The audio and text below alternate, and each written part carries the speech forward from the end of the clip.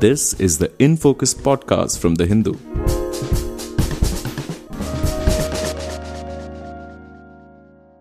Hello and welcome to The Hindu's In Focus podcast.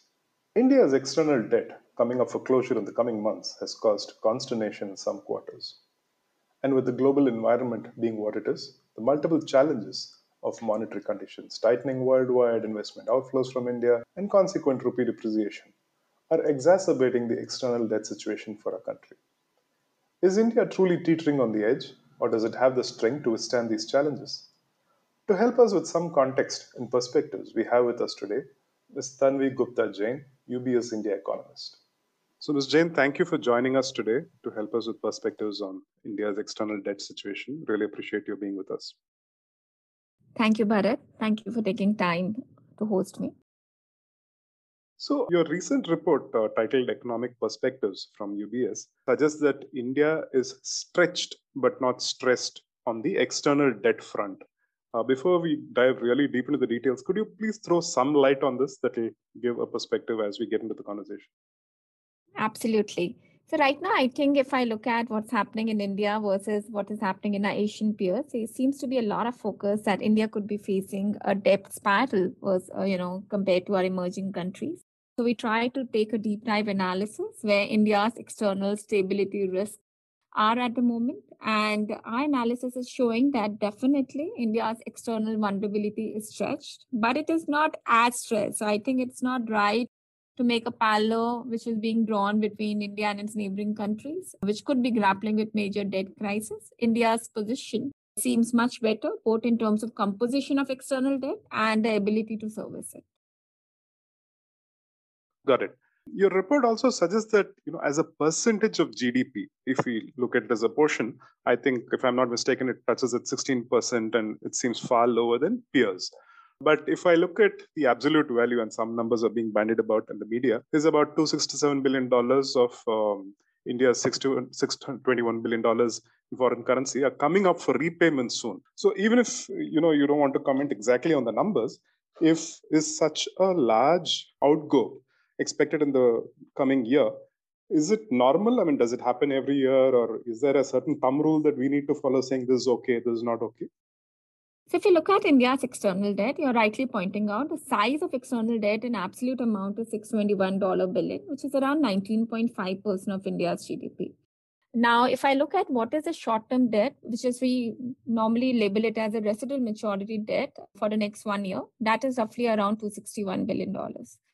Now, the key question, which I think a lot of chat in the market, whether or not India is self-sufficient in paying so much of debt, which is due for repayment in the next 12 months. Now, if I compare this situation, say, to the pre-taper tantrum period of FY13, when India actually was amongst the fragile 5 currencies in the world, and we did see a significant depreciation in INR, at that point, your short-term debt residual maturity as a percentage of your FX reserves was 59%. Today, looking at our FX reserves, which have actually come down from 640 billion to 580 billion, the ratio is still pretty low at 46%. So I would say there are other ways to look at FX reserves adequacy. Our view is that in the last 5 years, if India's external debt has gone up by $90 billion in absolute amount, your FX reserves have grown by $156 billion in absolute amount. So one, India is pretty comfortable to withstand global volatility, much better than even the 2013 taper tantrum. FX reserves are covering 95% of external debt, up from 70% in FY13. And the import cover for reserves is 10.5 months, much better than 7 months in FY13. So the short-term residual maturity debt would be largely rolled over. So we don't see much of a concern regarding India's external vulnerability on account of that. Okay. So you touched upon the taper tantrum of 2013 and our forex reserves. I do have questions later in this conversation. But if I have to look at another data point now before going on to those questions, is you predict that the current account deficit will likely widen in the first half to 3.54% of GDP. But even given the RBI's comfort level earlier from past mentions in public talks by RBI officials, they seem to have hinted at 2.7 to 3% is healthy. So 4% is obviously not healthy, or given our situation, you'd say, we can live with it so long as, like you have predicted that over the subsequent 6 months, the H2, we will probably have a declining CAD.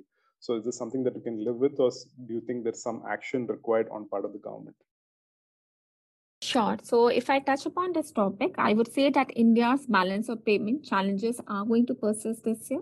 And in fact, if the global financial conditions continue to tighten, there could be a funding challenge because our current account deficit is widening and capital inflows are slowing. So just to touch upon a little deeper into the current account deficit, if I look at the June quarter trade deficit, the 3-month trailing trade deficit deteriorated to almost 8% of GDP. I think the worst we would have seen since 2014. And if I look at the breakup, bulk of the worsening in trade deficit is led by global commodity price shock, whether it is oil, coal, or gold imports.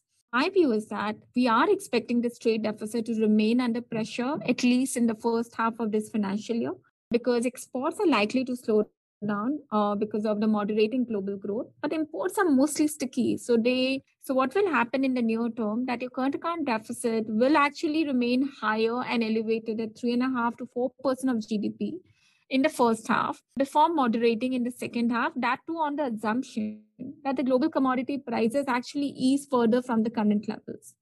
So the way to look at current account deficit is, if I compare it with the last year number, we were at 1.2% of GDP. This year, my full year average is coming at 2.9% of GDP.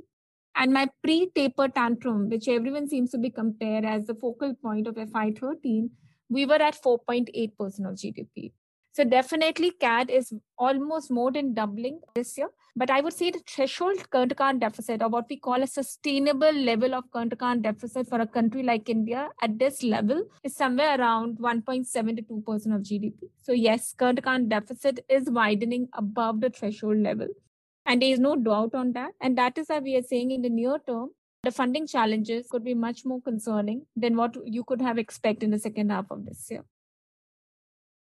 Okay, so it's interesting. Again, you touched upon 2013 as a comparison.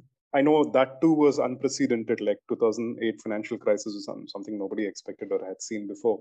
And then, the run up to the 2013 taper tantrums took us by surprise again. Is it even fair to compare to 2022 to 2013? Because this, again, seems to what we've been through in the last 2 years seems to be once in a century kind of experience, where we just trying to come out of the pandemic-induced shocks, and then you have the war. And then because of the pandemic, there was liquidity in the Western world as much as in emerging markets as well. And then inflation hit 40-year highs in the US, and they're trying to, get liquidity out of the system. So too many moving parts here. So you think, can we take comfort in the fact that we've compared ourselves to 2013, where India was, and we are in a better situation in terms of percentages? Or, because we do not have other data to compare ourselves with, that's the best that we have. I'd like your, qualitative view on this, please. Sure. So if I see globally what is happening right now, we are seeing a worsening growth liquidity mix. We are seeing a deteriorating trade balance. We are seeing a slowing global growth amid a very, a tightened global monetary landscape. And more interestingly, we are seeing a broad dollar strength. I mean, the DXY index is up 11.3% calendar year to date, which is a material headwind for Asian currencies, and INR is no exception. Now, if I compare it with what happened in 2013, at that point, one, our macro fundamentals or the underlying macro fundamentals are not as strong. I mean, that time, INA was underperforming its peers. This time, INA is in the middle of the pack. We are no longer underperforming our regional peers because our underlying macro fundamentals are very, very strong this time around. The only reason that, we seem to be comparing with FY13 or the pre-pandemic period just to gauge whether the domestic and global conditions, whether on the macro front or on the financing conditions, are better or worse off than the worst of the 2013, because that was a time when Indian rupee depreciated by 28% against the dollar in 4 months post a taper tantrum was announced in the US. So yes, in terms of global monetary landscape, there are differences. And even in terms of our domestic economic fundamentals, I think India stands much stronger today than where we were in the pre-taper tantrum period. So I think the reason for comparison is to see whether how much worse can it get from here, and whether we are nearing the worst or we are much better off than the lowest point which we saw back in FY13. Okay. And the other point is about forex reserves. Even, if we are lower now compared to September 2021 at around $580 billion currently. But, we read I think a Reuters report that quoted an anonymous official saying that, RBI is probably ready to spend another 100 billion more if necessary to defend the rupee. We don't know if that will happen. Of course, if that happens, obviously the whole view changes, right? Or would you still feel comfortable as percentages go? Okay. So if you look at what has RBI done so far, we have seen FX reserves going down from the peak of $640 billion to $580 billion. And our rough estimate regarding how much FX, RBI would have intervened in the FX market, ensure orderly movement in INR, both spot and forward market cumulatively is coming somewhere around $40 billion. The rest of the change would be on account of valuation adjustment because the dollar is strengthening and our reserves are invested in dollar. So if the dollar strengthens, there is a valuation loss which we would be seeing on our reserves. So now the function is how much FX reserves can go down from the current levels. Now, even the number has come down from 642 at the peak to 580 billion right now. We are still amongst the fifth largest FX reserves in the world. And if I do a stress test, if in the worst of the time, say post a taper tantrum, the FX reserves to import cover had gone down to 7 months versus 10.5 months right now. And if I do some back stress calculation, I think India should be okay with taking FX reserves even down to somewhere around 400 to 450 billion if the need be. It's not that they have to go there, but if the need be. So my year-end target for FX reserves at this point is $550 billion for FY23. And that I think at this point we are very comfortable. Got it. You also indicate in the report that India curbing gold imports with duties, for instance, and it has taken some other steps on other fronts as well, non-gold as well. But that may not be adequate to curb CAD widening. And hence you predicted this is how it would widen in the first half of the financial year and then second half. But is there anything else that you think the government could be doing, any recommendations you would give it at this point? So I think government and the RBI are taking the right steps. They are intervening. They are announcing supply side measures, whether you have to rein in current account deficit or boost capital inflows. So I would say, for example, when they announced curbing of gold imports by increasing customs duty, or maybe introduce an export tax on petroleum products, which now they have kind of negated somewhat. Obviously, these are not enough to help control the deficit, but what they help actually to give a signal that the policymakers are watching very closely and are willing to intervene wherever necessary. So I think it's more important from a sentiment perspective more than an actual impact in terms of reducing the trade deficit. For example, a very recent RBI step for international trade settlement in INR, I think that's a very good reform. It might take time to bear fruit, but I think in the near term, the possibility of settling oil imports from Russia in INR could help actually save our precious FX reserves and reduce the USD outflows. There could be more steps being announced depending upon how dollar is behaving and how wide the trade deficit is going to sustain over the next couple of months. So I think a swap arrangement could be one such step, but we are expecting RBI even to continue intervening in FX markets spot forward to ensure the orderly movement in INR. So as a country, because of, too many of these moving parts not being too much in our favor, we seem to have been caught in a vicious circle, maybe like much of the rest of the world. So our external commercial borrowings, we have to pay back in dollars, but we'll spend more in rupees to convert to dollar for repayment, right, than when we receive these loans. And as more of this happens, there's more pressure on the Indian currency. So that will drive down the rupee further likely. And you've estimated that it could go down a bit more. So when a country is faced with such a situation, is there no way to get out of the cycle till the overall environment for the currency becomes better? Because, of course, people say you need to, export more, create more jobs, manufacturing and so on. But that's truly a medium to long term. But in the immediate instance, are there any recommendations that you would have that would look at easing the pain for the country further?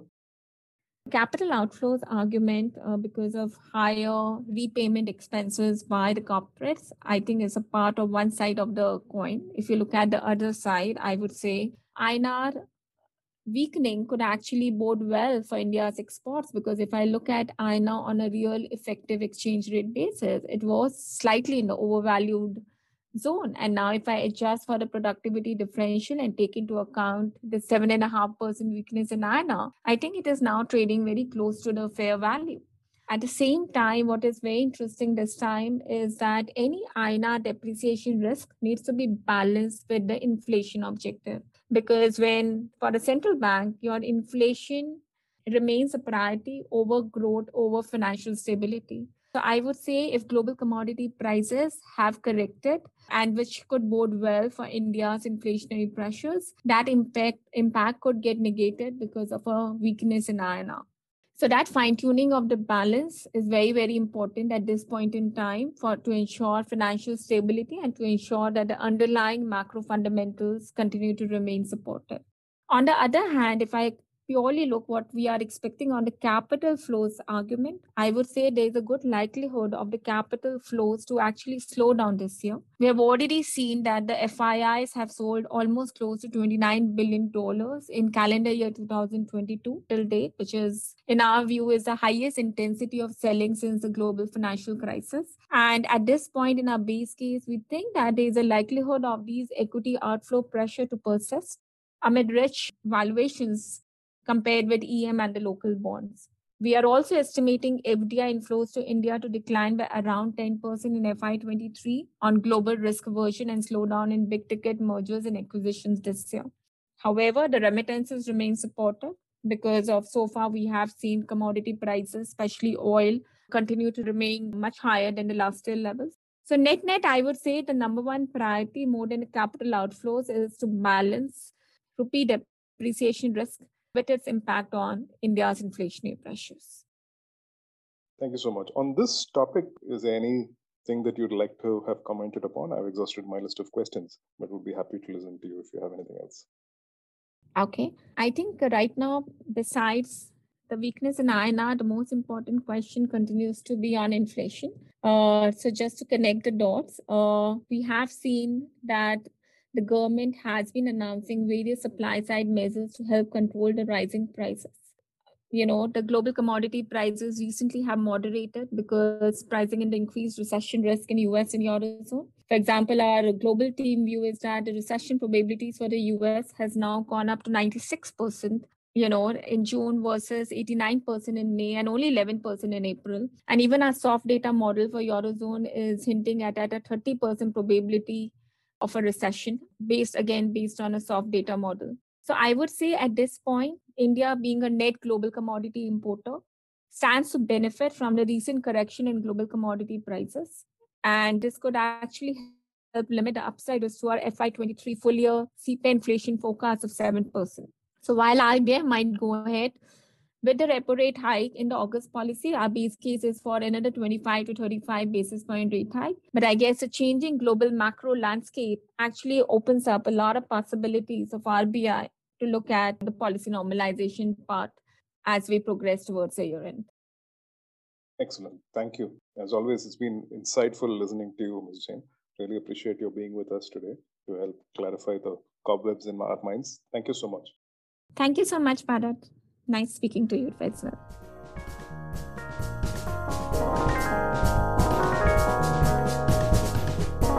In Focus will be back soon with analysis of the biggest news issues. In the meantime, you can find our podcast on Spotify, Apple Podcasts, Stitcher, and other platforms. Just search for In Focus by The Hindu. We'll see you soon.